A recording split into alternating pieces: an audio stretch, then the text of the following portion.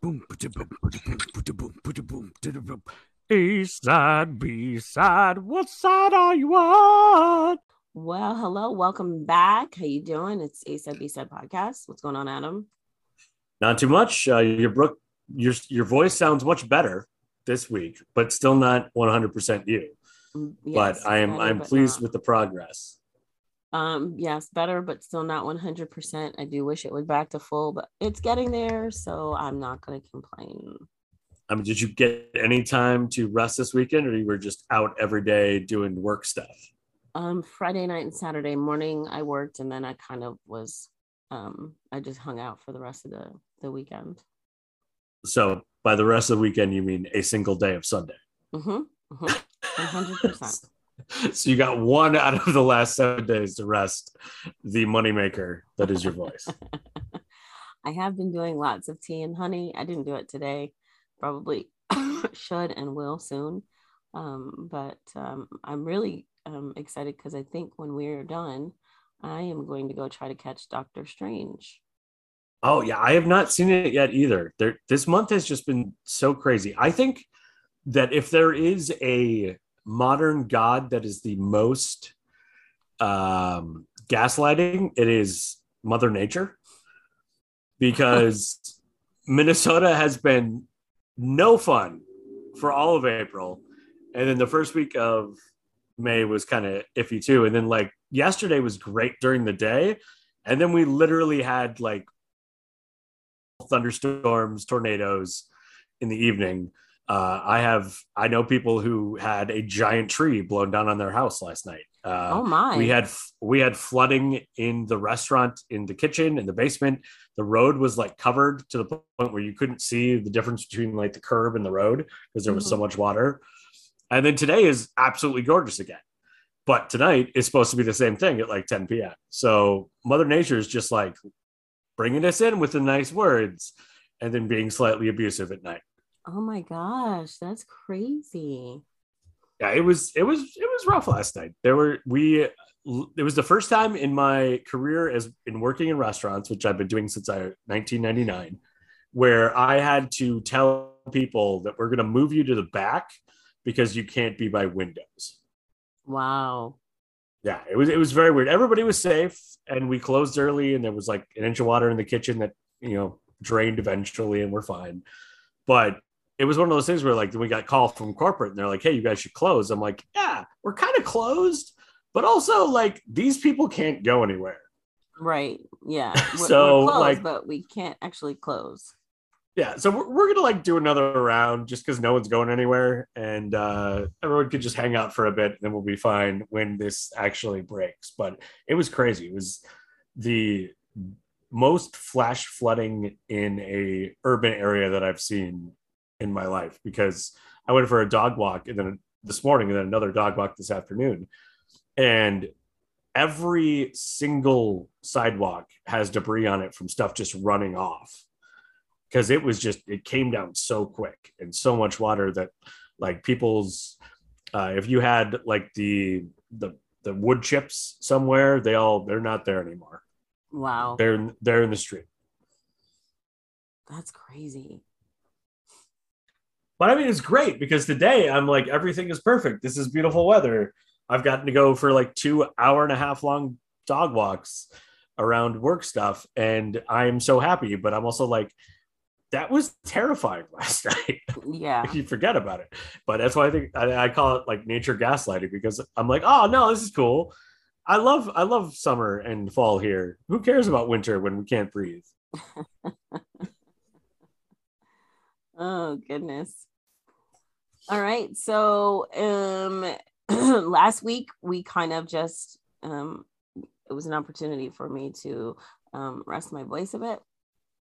It was needed. It was very much needed, and I'm glad we did it. And to this day, I'm still surprised you let me talk you into it, because that usually doesn't work when I try to talk you into things. But that's how tired you must have been, where you're like, ah, crap, Adam might be right.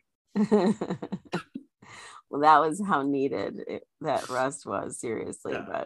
but for my voice. But we are back. Ha ha.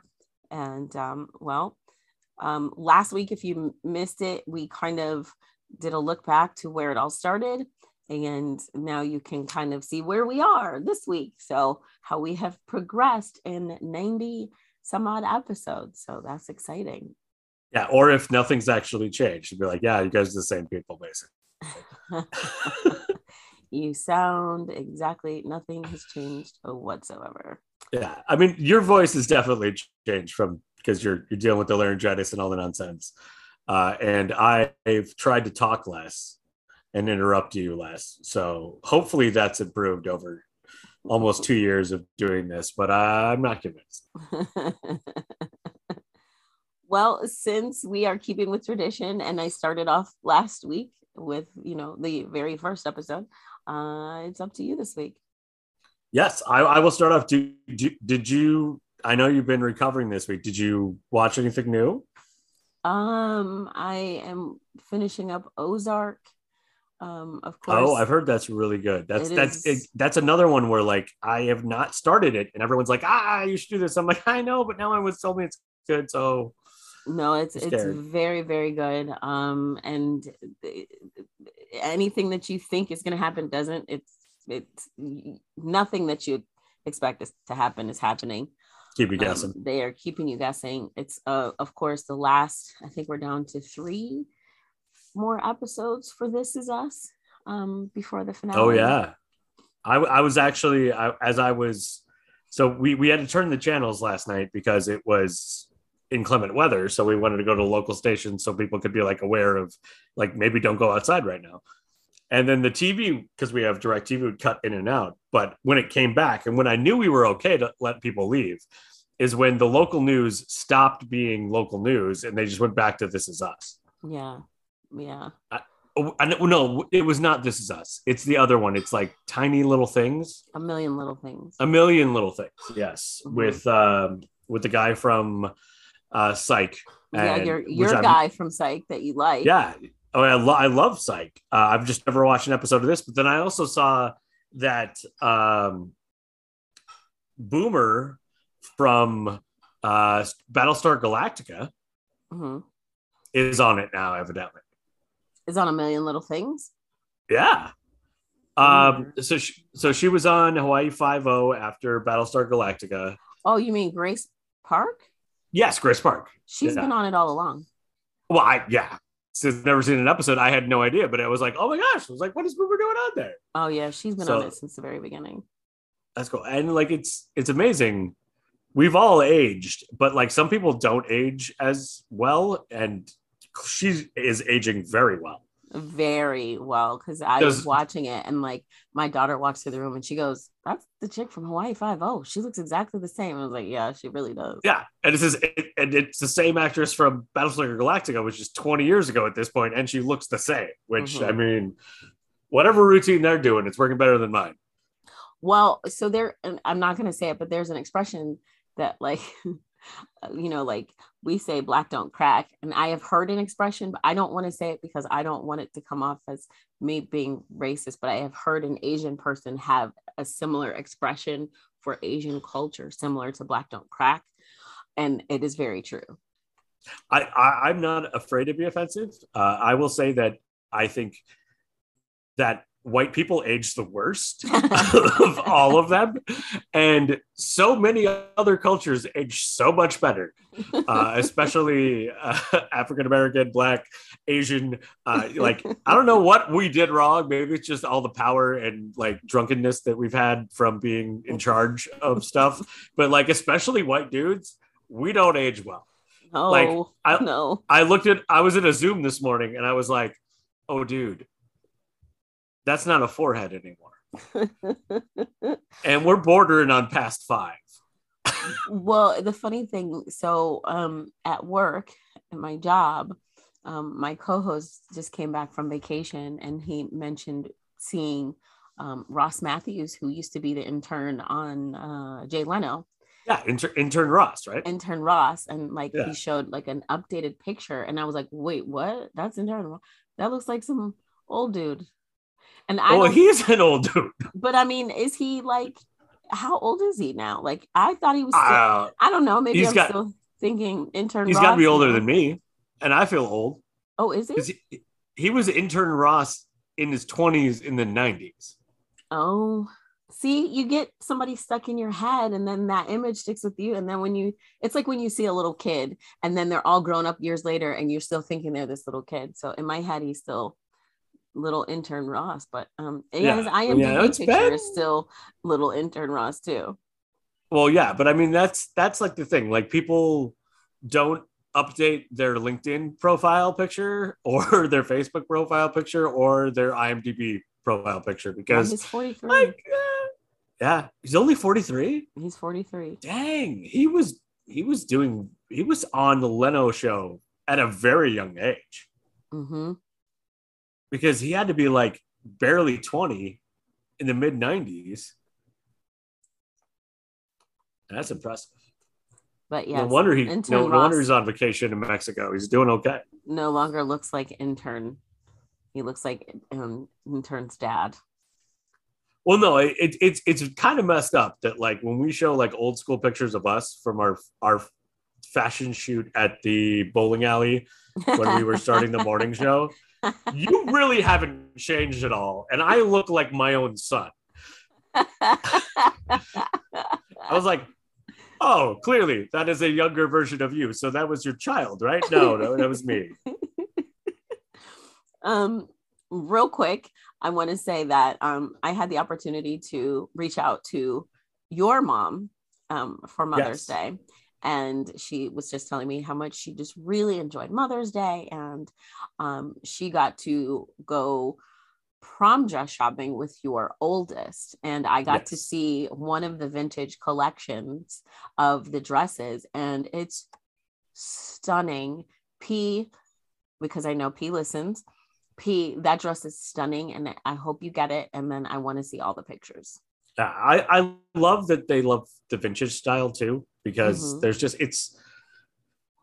I mean, I don't think the cost is any different, but it's just kind of cool that like this dress has a story as well. You know, like you can imagine like this is been to a wedding or been to prom before. It's got its own history, and I think that just I feel it's stuff. very much in P's personality. Like it just fit. Like when I saw it, I was like, yep, that's perfect. Yeah. It's very fitting. It's very weird. Like I thought when I was younger that when I got to the age that my kids were like going to dances and stuff, that I'd be like, I guess stereotypically I thought it'd be like this like grumpy dad, like glaring at the date with it, you know, pretending they own a shotgun. And this is just exciting. Like I'm literally trying to convince my youngest for their upcoming formal, which is supposed to be so they do a little bit different at their school. It's not a prom. They have like a prom dance, but the whole school does a like Victorian field day where everyone is encouraged to dress up as like from Bridgerton or Downton Abbey. And like they play games on the lawn and have tea and eat probably tiny cucumber sandwiches. So I'm already sending my youngest like pictures on Amazon. Like, dude, we could do this for a costume. And he's like, okay, I don't know, Dad. I was like, no, but what about this one? He's like, okay, I don't know. Like, oh, here's the third. He's like, I don't know. Please stop texting. I'm like, I took one costume design in college and I've never gotten to really do it. So he's like, get the hint, dude. He's I don't know about it. I don't know if I want to dress up as a steampunk wizard. So I was like, but I mean, I kind of do. Oh, goodness. Also, the nice part is he's so big now. If I buy a costume for him, I can just borrow it for next fall. Well, that's true. Which is a great feeling. That's true. Except now when you do your Halloween fest. Yeah. Your what is it? Costume fest. 3 costumes in 3 days. Mm-hmm. I'd like to continue that going. We'll see. I did post a picture on my Instagram today because I've been completely enamored with this random company that keeps popping up in my Instagram feed. And so I just caved the other day and bought a hoodie and a hat, and I got a friend a hat as well. So it's called Tripine. And then like each time you buy something, they plant 3 trees. So I bought a hoodie and a hat and another hat. So I planted 9 trees, and it's super comfy. So I posted it on my Instagram and tagged us. So just in case they want to, sponsor the podcast. We would not be upset at all if you wanted We would to. not be upset at all. They would have to fight with Angelina Jolie, who's in negotiations to sponsor the podcast as well. So we'll see. Oh, goodness. I'm so absurd. I love it. Oh, man. All right. Well, it is on you, my guy. And I am very excited because I've been waiting 10 days to talk about the A-side this week because it made so much sense to skip last week because I did not want Brooke to not have a voice and then lose her job. And then she'd have to come move in with me with my studio apartment. It's just not going to work. There's no space here. We have one bathroom. Not going to happen. So I have been very excited because I think in the 92 episodes that we've done, this being episode 92, I've probably done 4 maybe music focused A-sides. Mm-hmm. And it's hard because we can't play a lot of music without paying for rights. So it's hard to talk about music, but music is such a huge part of my life. And I've noticed in the last probably 6 weeks that I've been listening more to records and CDs and Spotify and YouTube music and just the terrestrial radio, and as opposed to watching shows. And I was like, you know what? I want to talk about some of this music because there is an album that I discovered roughly 23 years ago on a random drive that I have listened to more than any other album in my entire life, and who I think may be the most well done debut album of any artist ever. And in the spring of 1999, I was a senior in high school. And for the first spring of my high school life, I decided not to do track and field. I wasn't exceptionally good at track and field, but it kept me busy, so I didn't get in trouble. So this was a dangerous thing. I now had extra time on my hands. And so I got a job. And in one of the all-time parenting backfire moments, and my parents have not had many, but this was one, I accepted a job at Subway to make sandwiches, but Subway was open till 1 a.m. And my mom said, nope, too late. You can't stay out that late. You're going to be working school nights. You got to go to school. You're not going to be able to focus. We're going to veto that. And I said, okay, you could veto this, but whatever I get next, please don't veto. And then, being the absolute pill that I am, I had realized that in Minnesota, if you are 18, you can bartend, even though you cannot drink until you're 21. So my very next place I went was Red Lobster and got a job as a bartender at the age of 18. I was a bartender in a fancy restaurant, but different at the time. Like Red Lobster at the time was going through a very weird like TGI Fridays phase. Mm-hmm. You had to wear these giant fish shirts that were like Hawaiian shirts with fish on them. And we just had all sorts of mixed drinks that came out of basically a slushy machine. But I absolutely loved it. And I had a job and I had a car that I'd inherited from my grandfather, which was a 1985 Buick Century. So the peak of luxury. And I felt on top of the world. And now I could drive around with some money in my pocket. And I spent that spring driving around and going to events that, my friends were out who were playing, and my girlfriend was playing softball at the time, and driving to every one of their games and going to it. And I listened to so much music. And I grew up in a household that listened to the oldies and listened to Christian pop. So I missed basically everything from the 70s, 80s, and then the early 90s. So I didn't get my first radio, and we talked about this. I think we talked about this in some earlier episode where I got my first radio when I was in 6th grade and started listening to non-oldies and non-pop music, not Christian pop music, and how it opened my eyes. But once I got the car, I could set all of my presets to any radio station that I wanted. And that was the ultimate act of freedom. And of course, this was the late 90s. So I had those radios where you could take the face off and like you put it in the the dashboard, the like little dash compartment or the console, so people wouldn't steal your radio. Because in the 90s, I people stole remember that. radios, Yeah. Yeah. not catalytic converters, which they do now, which are evidently way more valuable than radios. And it was my And they're first stealing them a lot. a lot, like nonstop. I've had one friend who lives here in the Twin Cities who parks on the street who's had his stolen from his Honda Accord 4 times in the last 3 years. Ridiculous. Shut up. Four yeah, times. 4 times. And it takes, I think it takes like 10 minutes max. You get under there with the Sawzall, just zip, zip. It's like 2 cuts, and they're gone. And why we still have not made it illegal to resell catalytic converters in the country, or let alone states where it's an issue, seems very, very silly. But no one just like rolls into with a catalytic converter for a good reason at this point. Let's just assume. But the only thing I spent on was this radio, and I'm driving from school to pick up my girlfriend at the time, who lived out in the western suburbs. And so it was a good 20-minute drive. And my favorite radio station at the time was 93.7 The Edge. Now it is 93.7 The X, and it is more hard rock. But there was this very small time when it was a little bit more alternative. And all of a sudden, this song came on that I had never heard before. And it absolutely blew me away. It was subversive. It was witty. It was punk. It was a little bit folk. It had a little bit of this old school, like, British pop to it. And I absolutely fell in love.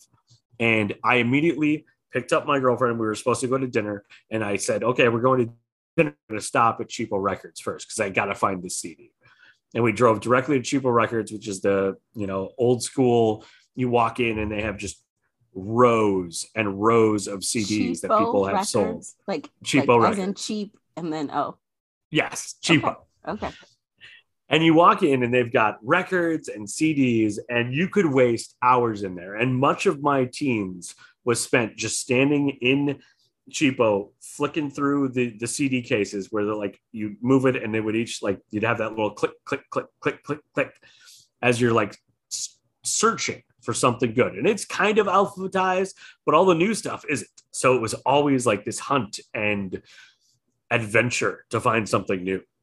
And luckily I walked in and I was able to find this record on CD in the most recent 1993 re-release, only to discover that I thought it was a brand new song.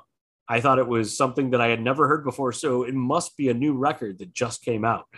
And instead, it was a record that was released in 1977 through a little-known record company called Stiff Records by none other than Elvis Costello. And the song that I had stumbled upon was called Watching the Detectives. And it is this punk, folk, new wave, British pop version of a story that sounds like it could be torn right out of Law and Order, about potentially a murder and people getting away with it and detectives dragging a lake. And just the entire thing is so well written. And I was assuming that this is a massive star. This is somebody that I just didn't like. How did I miss this person? Only to find out that this album, My Aim is True by Elvis Costello, which got in July of 1977, was the first album that he ever wrote. At the time, he was working as a data entry clerk. He was married and had a young child and was writing when he got home at night. And he wrote a couple of demos. He performed in bars and little dive clubs for about 10 years before he was able to ever get a record contract. And one of his demos, Mystery Dance, caught the attention of this Pathway Studios, which is in Islington, London, which I guess is a area of London, probably a suburb. I don't know geography of London that well. But they caught their attention. They said, okay, we'll put you on a compilation album. Once he found out that they were going to record his stuff, he came in with 25 completely new songs that he had written. And they were like, oh my gosh, these are all so good. We're not going to put you on a compilation album with 2 or 3 other ones. We'll just write an entire album it turned out to be 22 songs that he had wrote. And it is, in my opinion, and maybe many others, and definitely some, the best written debut album by a solo artist in terms of quantity and quality, at least of the 70s, if not the last 30 years. 30, well, no, 40 years, 45 years at this point, because I'm very old. If you don't stop saying that, because I'm older than you. Well, but you look 10 years younger than me. So that's all that matters. Like, legit, like, I'm trying to convince us to do the podcast via Zoom so we can record this. And they're going to be all like, that's really nice of that niece to be hanging out with her super old uncle. Because I look way older than you do. I mean, age is just a number, right?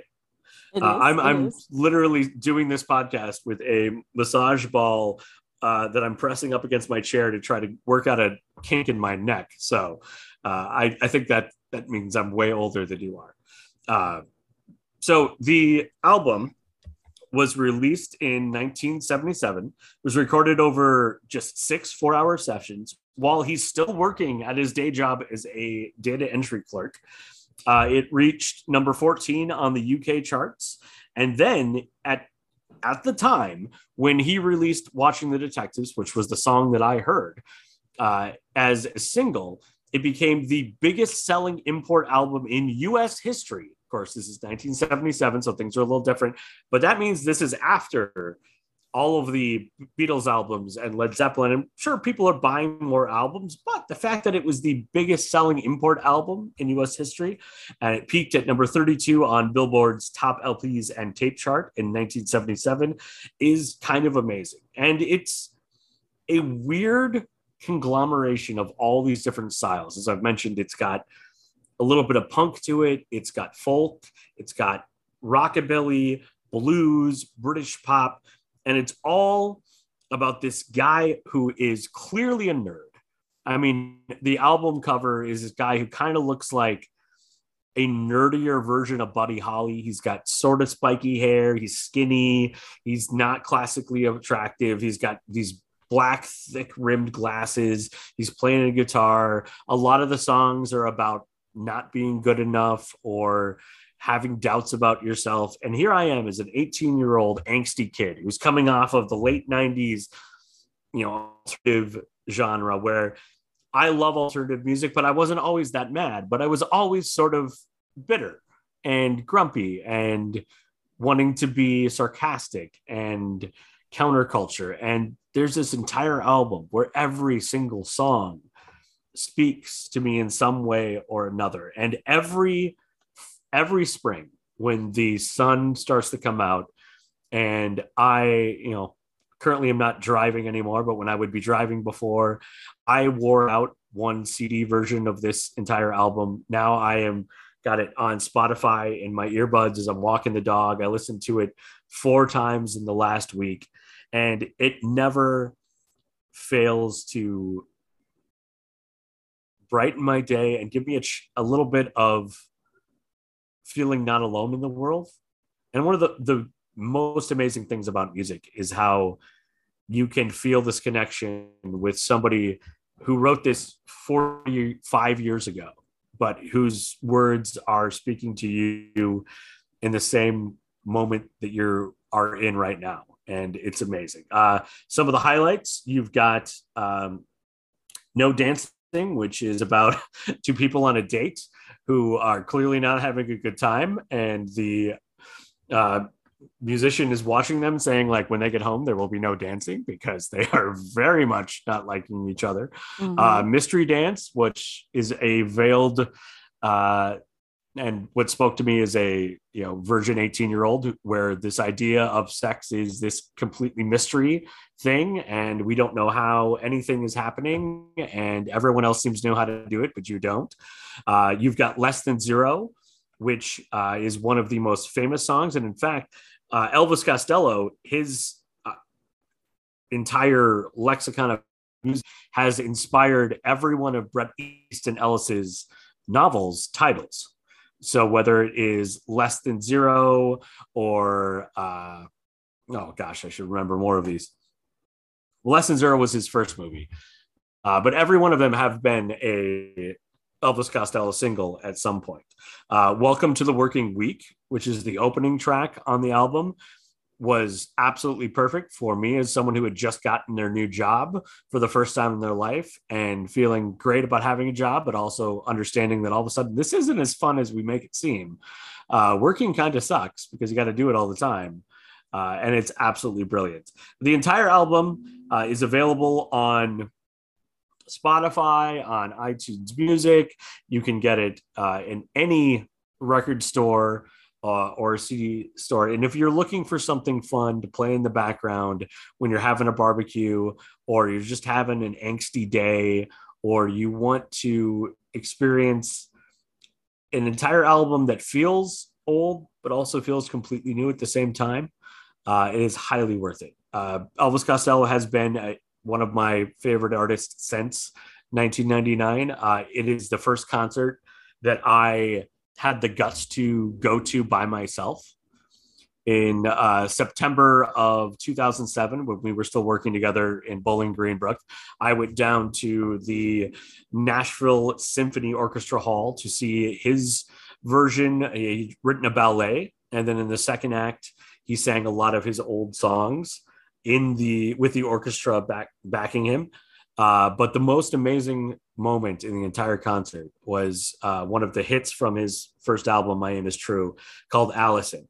And there is a sweet spot in the Nashville Symphony Hall where someone can stand and sing at full voice, but without any amplification, no microphone, nothing.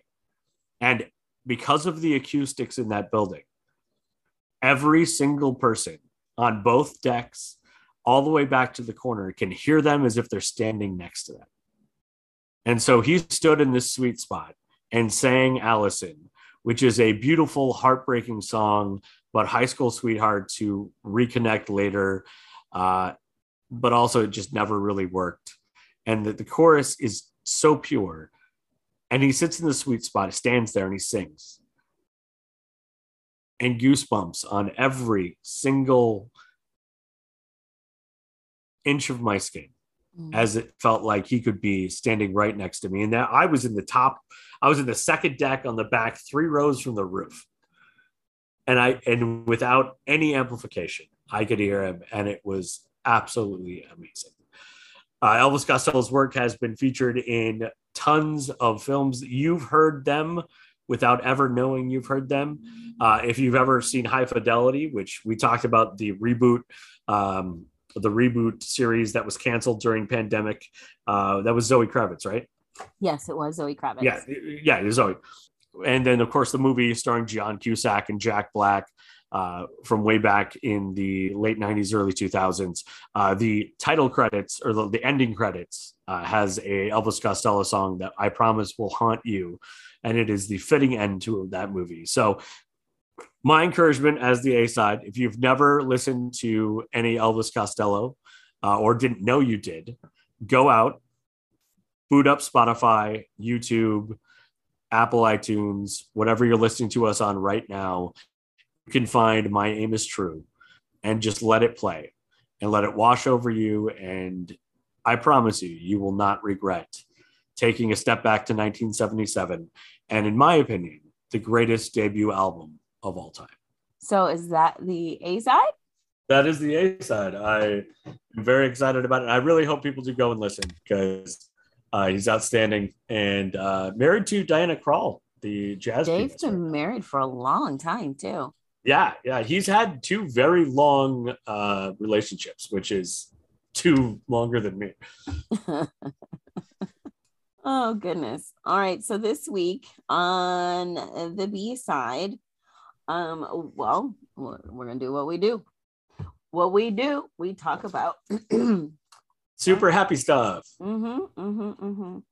Yay! I know, it's so exciting. So excited. It is kind of great that, like, after we've done this for 92 episodes now, I no longer have horrible dreams about psycho killers Well, that's good. That's helping because you. I think we just like my brain's just like whatever. Like it's old news. Now it's like weird stuff like not getting your groceries on time, or like forgetting that ranch for the table six, and that sort of stuff.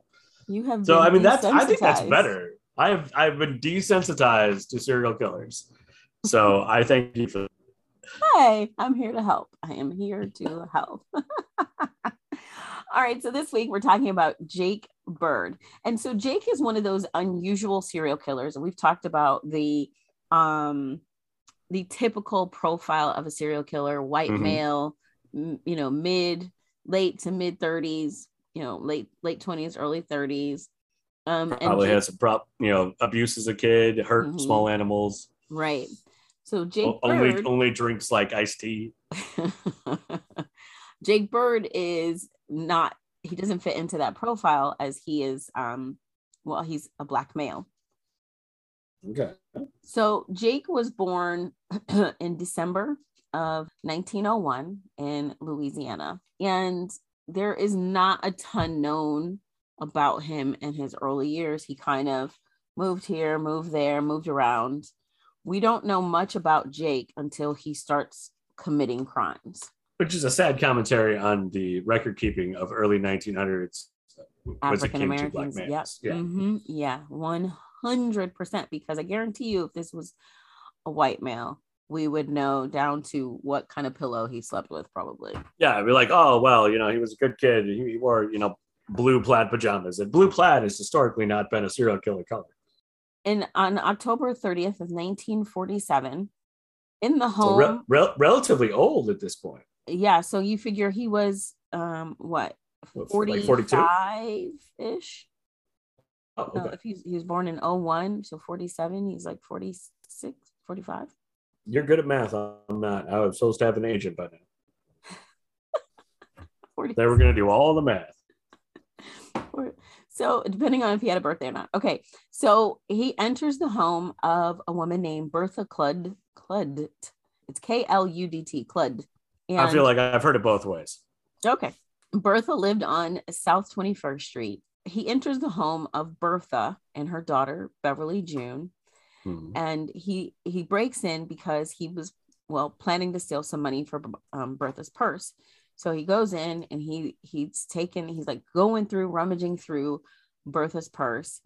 And Bertha confronts him and he attacks Bertha with a weapon. He like pulls out an axe and chops her up. Then he continues to rummage through her purse and he steals $1.50. And on his way out, he is confronted by her daughter, Beverly. He later would claim that the $1.50 would go towards shoes, which in 1947, I don't know how much shoes cost because I wasn't alive. I don't know. Yeah, a I dollar know fifty. Like it doesn't inflation. sound like a lot, but like it was a different time. Right, exactly. I know inflation. I mean, I can remember growing up and paying like $1 per gallon for gas. So, Yeah, yeah. It was like, hey, here's a 20. Go fill the car up. right, exactly. Now it's here's a 20. You might get a quarter of a tank, depending on what you drive. Yeah. So two police officers are sent to the residence in Tacoma. This is in Tacoma, Washington. Two police officers sent to the residence to investigate because there was people outside of the house heard screaming and they call the police. So when the police get there, they see a man run out the back door and they chase him. They chase him, and then they catch up to him. He attempts to stab the officers. He was punched, he was kicked. Of course, black male in the 40s, they beat him mercilessly. Yeah. So Jake Bird is captured and he is taken to the Tacoma County Jail, where he then proceeds to confess to killing both Bertha and Beverly. Again, it was the result of a robbery gone wrong because he intended to steal the $1.50 for the shoes. Yeah, weird to bring an axe to a robbery, but okay, maybe to get in the door. I would agree with you. So he had, at this point in time, a pretty extensive criminal record, including burglary and previous attempted murders. And we will Oh, I was find gonna out. say, like, has he ever been violent before? But no, clearly. Oh yeah, we'll find out a little bit more about his past, but this is the crime that gets him put away for good. Hmm. And it's also real interesting. Anyway, you'll see. So he had an extensive criminal record, like I said, for burglary, attempted murder, and he'd actually been incarcerated previously. Like I said, we'll get to that in Michigan, Iowa, Utah, and other places. So again, he had been born. Just working his way west, He's just working his way working his way west, across the getting country. yeah Uh-huh. So on the Oregon Trail of crime. he had supported himself as a laborer and a railroad Gandhi dancer. I was really expecting you to like make a. No, I'm looking it up because there's got to be like an actual like there's that has to be a real job. Like, what is the Gandhi dancer? Oh, Okay, it is. It's a real. so It is. It's a real I job. did. Yeah, I was gonna make it. I was gonna make it silly, but like it's clearly so. It's a slang term used for early railroad workers in the U.S. who more formally referred to as section hands, who laid and maintained railroad tracks years before the work was done by machine. So of course, Yeah, working on the railroad is how he was able to go from place to place to place. yeah, just like hop the next train and be like, oh, my bad. And they So needed like it was hard work. So they were like, okay, did you commit a crime today? And they're like, I was like, okay, well, maybe. you probably died doing this work anyway, so go out. Of course, we know that Jake Bird has been arrested, he's tried, he's convicted. After he was convicted, he requested a new trial and was denied. After this announcement and the like denial of the new trial, he was allowed to make a final statement. In his final statement, he speaks to the court for about 20 minutes and he notes that he was frustrated that his request to represent himself was denied and that his request for a new trial was denied. He felt that his attorneys were against him. So he then says, I'm putting the Jake Bird hex on all of you who had anything to do with my being punished. Mark my words, you will die before I do. Okay. Thanks. Of course, hex not taken seriously by anybody in the courtroom at the time. No, I'm like, he doesn't have a background in voodoo. He's not waving a wand. Right. So there were 6 people connected to this case that, they died before. Before, oh my goodness. Uh-huh. The first person was Judge Edward D. Hodge, who denied the retrial request. He died of a heart attack within a month of sentencing Jake Bird to death, as did one of the police officers who took his first confession. A police officer named Joseph Karpach, who took his second confession, died of a heart attack, as did the court's chief clerk, Ray Scott. He contracted a deadly case of pneumonia, and one of Bird's prison guards died of heart failure. J.W. Selden, who was one of Jake Bird's attorneys, died on the first anniversary of Jake Bird's sentencing. Dang. So, I mean, you could explain away some of it, just that, different time, people probably didn't have a lot of preventative health care, but everybody? Mm-hmm. Mm-hmm. Mm-hmm. So that's the 6 people connected to the case that died before Jake Bird. Jake Bird, there was an execution at the Washington State Penitentiary that was scheduled for January 16th of 1948, but he claimed he had actually committed 44 other murders, which he was helping police to solve. Again, I told you we were going to talk about some of those, and we will, but that's why I waited. Washington Governor Monrad C. Walgren Great gave name. him, Great name. That's Monrad. Old school name. I have never heard someone named Monrad before. What? That's what his mom was counting on. Right. So Monrad gave him a 60-day reprieve. So police from other states interviewed him, and 11 different murders were substantiated. He was knowledgeable enough about 33 other murders to be considered a prime suspect. So like he said, 44 other murders. Holy cow. So the interviews with Jake Bird enabled the police departments of a bunch of different states to declare many unsolved murders as solved. So, of course, the Washington Tacoma murders, but there were also murders from Florida, from Illinois, from Iowa, Kansas, Michigan, Ohio, Oklahoma, South Dakota, Wisconsin, Kentucky, and Nebraska. Goodness. So basically, anywhere the train had gone, this guy had offed somebody. He had taken someone out. He did, like most serial killers, have a type. I say most because not all do. Some just randomly select people. Yeah, there was like the spree killing and all that. He mostly, most of his victims were Caucasian women. He either took them out with an axe or a hatchet, as he did with Beverly and both and her daughter Bertha. Yeah, Bertha and Beverly. So before we conclude on Jake, we're going to take a look at Nebraska. Okay. So he was arrested for attempting to murder Harold Stribling and kidnapping and attacking his wife as well. He also murdered a man named J.W. Blackman in North Omaha. So J.W. was asleep in the front room of his house that he lived on North 28th Street with his son. Jake Bird enters the home, and what does he do? He uses an axe on J.W. Blackman. So he's arrested, and authorities were so concerned about a mob lynching him that they took him to the state penitentiary in Lincoln almost immediately after his arrest.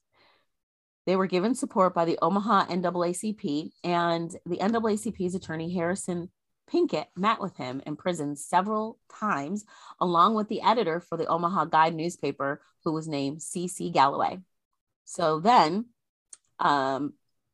he was shipped from Nebraska to Iowa, where he was later tried for the attacks. Police never actually connected him to the murders in Omaha until much later. So Jake Bird, he was arrested and he was shipped from Nebraska to Iowa, where, now remember in the beginning I said, or I shouldn't say in the beginning, when we started talking about the beginning of his Nebraska crime sprees, he was arrested for attacking two women. They were, yes. Okay. So that was the Carter Lake attacks. So he was shipped off to Iowa and he was tried for those, but he wasn't actually connected to the murder of J.W. Blackman until years later. Oh, so they arrested him and they shipped him away, but they missed the one in their own location. Yeah, ooh. So they got him for the attack and the attempted murder, but not for the actual murder where he actually chopped somebody up. So in 1948, after he's already been in prison, and he's confessing to all these crimes, he also confesses to the murder of an 8-year-old in East Omaha named Harvey Boyd. Another man named Clarence Lukehart had served 19 years of a life sentence for that crime of Harvey Boyd. According to reports, Clarence Lukehart always professed his innocence the entire time, and he was beaten into a confession by police. He lived in East Omaha, just a few blocks from Boyd's house, and he had a previous criminal record. Thus, why he was, I guess, the perfect, scapegoat. So during his 60-day reprieve, Jake Bird he lodged an appeal, but a retrial was denied by the Washington State Supreme Court. His appeals to the federal courts, including an appeal to the United States Supreme Court, was also denied. Yeah, I find it hard to find a constitutional issue with his case. Yeah. He wrote a note asking for forgiveness, but before the chaplain could finish, the trap door opened on July 15th of 1949, and he was hanged at 12:20 a.m. before 125 witnesses. He's marked in a grave that just has his DOC number on it, 2152, in the prison cemetery. In his will, he left a total of $6.15 to his attorneys. If his counts are accurate, not only is he one of the most prolific serial killers ever, he's also the very first Black serial killer on record. Oh, wow. Mm-hmm. So I know it seemed like I went backwards on that, but the reason was because he had gone back and confessed. And I was like, especially the crimes where I am here in Nebraska, I was like, oh. So that's why. Yeah, from like a narrative sense, it made complete sense. You know, the fact that he got caught and then he was like, how many times these guys do that? Where it's like, oh, well, you got me, but I did all this other stuff too. Right. But there you have it. That is the story of Jake Bird, one of our most prolific serial killers ever. All thanks to the railroad. Man. And his this Gandy is why we dancing. Can't have trains anymore. Yeah, all that Gandy dancing. You hear Gandy dancing, you think maybe he was like performing or something on the train, but nope. That's a weird name for a profession. Yeah, but I feel like, and I don't have actual expertise in this, but I feel like it has been explained to me in the past that like there was a thing that was rolling on the tracks and they had to lay the new tracks before it came because it like had all the stuff on it. So like they were constantly trying not to get their hands crushed or get crushed themselves. So that's where the name comes from? Yeah, and I don't know, like I sometimes just make stories up that fit my brain, but I feel like that's a thing that is real. So feel free to send us a message at A-Side B-Side Podcast or on the Facebooks if you actually know what it comes from. But in my brain, it's because they had to lay the tiles quickly before the thing crushed them. And that's why they were Gandy dancers. That could be completely made up because it wouldn't be the first time. Okay. I mean, you know what? The way you say it, that it does sound like it could work. Oh yeah, no, I can make anything. I'm really good at balderdash. I can make up an explanation for just about anything because I have to excuse myself so many times a day. I got a lot of experience. All right, but there you go. That's the story of one of our most prolific serial killers who does not fit the typical serial killer profile. And you wonder if like he would fit it more if anyone knew anything about his background, you know? Like right. he was from being a white male part. Yes, you're right. Yeah, well, like that part's not, that's not going to change. Right, but like did he have emotional abuse as a child? Yeah, bedwetting. Did he do anything to small animals? But like no one cared about his history until he got in trouble. So there's no documentation. So today we've talked about a very prolific artist and a prolific serial killer. And if you enjoyed either of those, you can get all of our content on our website, A-Side B-Side podcast.square.site. I don't know why I did that with an accent, but it'll help you remember it. Links there will take you to all of the various platforms to listen to podcasts. We're on them all, including YouTube. And if I can convince Brooke, we'll be video on YouTube soon, so you can see our lovely faces. I don't know why anyone would want that, but just in case, it's something that we could do. I want to do it because I'm narcissistic and I want people to be able to see my face.